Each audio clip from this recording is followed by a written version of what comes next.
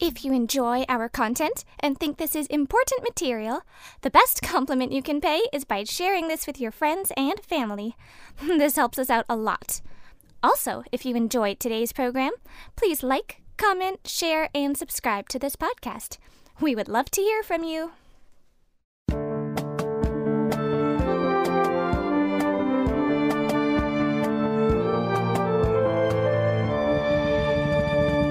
Welcome to the Truth in My Days podcast, where we defend the Word of God against the challenges of men. Hello, today we have Sonia interviewing John about textual criticism. This is the field of study through which we can know the original text of the New Testament. We are continuing from the previous episode today. And the serpent said to the woman, "You shall not surely die." Now, it's interesting to note here Satan's line of attack. Here in verse 4, he contradicts the word of God. Okay? She knows God said, if you eat it, you will die. And the serpent flat out contradicts that. You shall not surely die. Well, we see that kind of attack all the time. The Bible says things, the world laughs at us and says it's not true. Okay? You can't believe the Bible. But you'll notice in this case how Satan began his attack. Asking if God really said it. Exactly. Has God indeed said? It wasn't even attacking the truth of what God said. It was to try to cast doubt in the mind of Eve as to whether God had actually said that or not. You can't be sure of what God said. Well, in this case, Eve showed that she did know what God said, and so he moved on to denying it outright. But here we have to understand why this approach is so significant. We've talked about the Enlightenment era, when we talked about creation and evolution, beginning in the 17th century and then fully realized by the 18th century. It was a move among the intellectuals, the professors, the intelligentsia, to get rid of God, to make man the measure of all things, to elevate human reason and rationality as the ultimate means to attain the truth, the ultimate standard of truth. And that required a full-blown assault on God and his revelation. And we looked at how that was done. Darwinism was one way. Historical criticism to try to deny the reliability of the gospel books, for example, and we don't know who really wrote them. They were written long after the fact. They were not written by eyewitnesses and so on. And really the goal here was to get rid of God. Professor Edward J. Larson, we mentioned this, of the University of Georgia at the time, in his lecture series, The Theory of Evolution, A History of Controversy, said this: during the Enlightenment, during, say, the 1700s, notions of evolution began creeping back in, that is, creation by natural law. If a people are intent in pushing out God or rejecting divine causation, really the only alternative. So species, well, they could be eternal, as Aristotle said, or they had to come from other species. Where else could they come from? There's an admission there from Larson that evolution was about pushing out God. And we've looked at the fact that the forces arrayed against God, these intellectuals, atheists, and so on, were pushing God out, trying to push God out. And to do that, they had to discredit the Bible. And they did it in three areas of attack, three main areas. There's the evolutionary theory, historical criticism, and textual criticism. And we have apologists who are well aware of these attacks on historical criticism and try to respond. Unfortunately, in many cases, they buy into a lot of the liberal presuppositions, but they're aware of it and they try to respond. Same thing with evolutionary theory. There are some good ministries trying to respond to that, though too many trying to go along with it. But textual criticism, which may be the most dangerous, just goes in under the radar. The Christians know about it, just do not understand the problem with it. And here's the problem. Remember, Scripture, the medium is the words, the message is the content, the text, and then the author is God.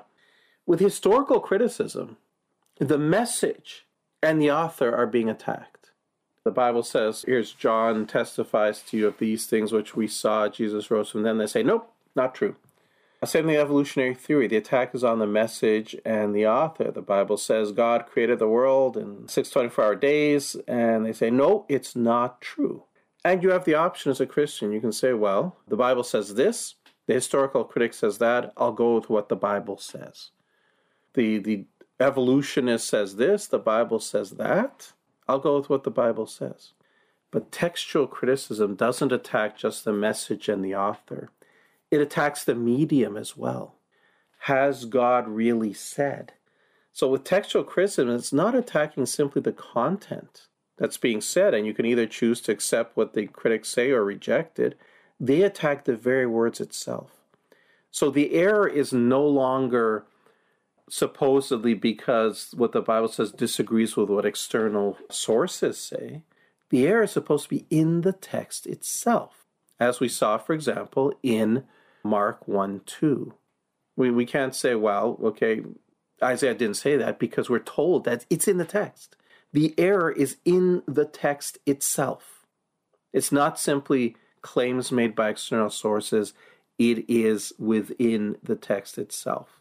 And if you believe that, then you're going to have a lot of trouble holding on to the idea of inerrancy. And once you've let go of inerrancy, you have also lost biblical authority. Don't you think so?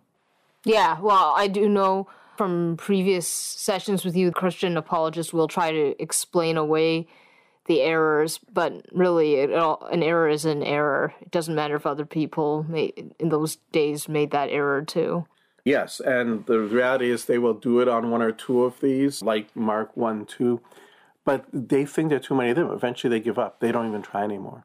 And inerrancy is pretty much a dead thing among evangelical scholars. There are very few of them who actually hold to it. There are a number who will say they believe in inerrancy, but they redefine inerrancy, so that doesn't mean no errors. It's a dead thing. And partly that was because of the influence of Darwinism, partly because of historical criticism.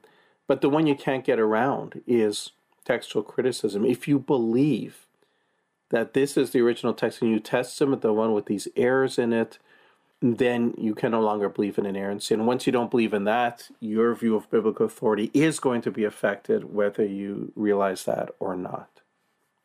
So why is this minority reading that introduces an error into the Bible put into every major modern translation except the NKJV? Because putting errors into the biblical text is exactly what textual criticism was developed to do. Now, most or probably all textual critics today don't know that. They haven't studied the history of it or really thought about the history of how it came about. But that is what it was designed to do. It was part of that Enlightenment attack on the reliability of the Bible. If we remember historical criticism, the groundwork was laid by German rationalist scholars, and it's the same thing with text critical theory. The foundations of it were laid by German rationalist scholars, and they went through a number of steps designed to discredit the Bible. And the first step really was to separate the extant manuscripts into what they called text types or families. So our scholars may boast of our so-called embarrassment of riches. We have 5,800 manuscripts of the Bible. But really, that's not the way it's seen. Because they will take these 5,800 manuscripts and they divide them into families, with the idea that each family descended from one original archetype. So if you've divided it into three families, as they do, the Byzantine, the Alexandrian, and the Western, there used to be one called the Caesarean, but I think the majority of scholars don't hold to that one anymore. So if you have these three families, then really you don't have 5,800 manuscripts. You actually have only the three archetypes from which each family came from. Is there any actual evidence for these three archetypes? Actual evidence, no. They will look at constellations of variants and say, well, if this manuscript has these variants in it, then it belongs to this family. If it has that constellation of variants, it belongs to that family. And then they will try to track down where they originally came from.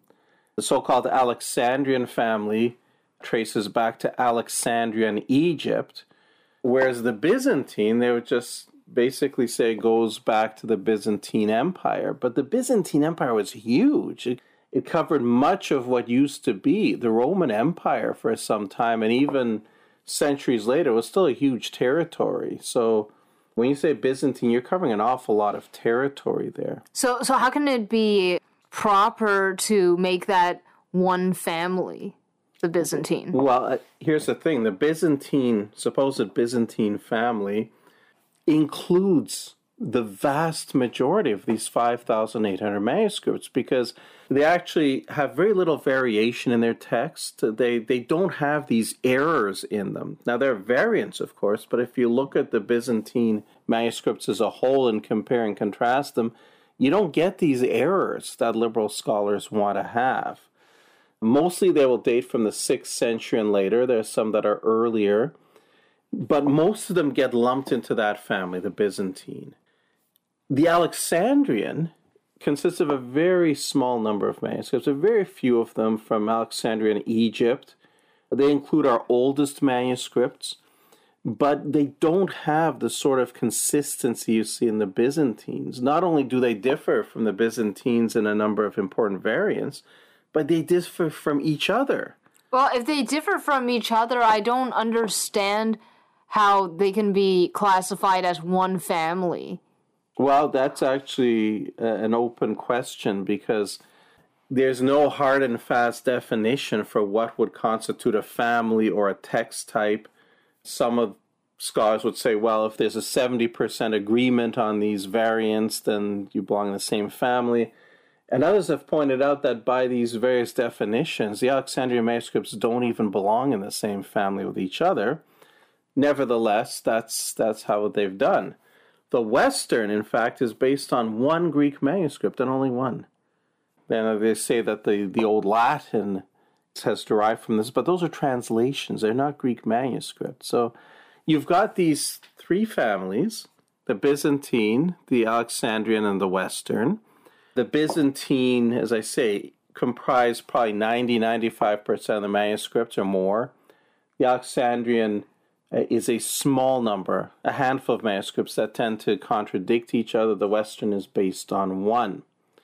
Now, this idea of separating them into these text types or families or recensions, or recension means it's edited from an original archetype, was done by a German rationalist scholar named Johann Salomo Semler, who lived from 1725 to 1791.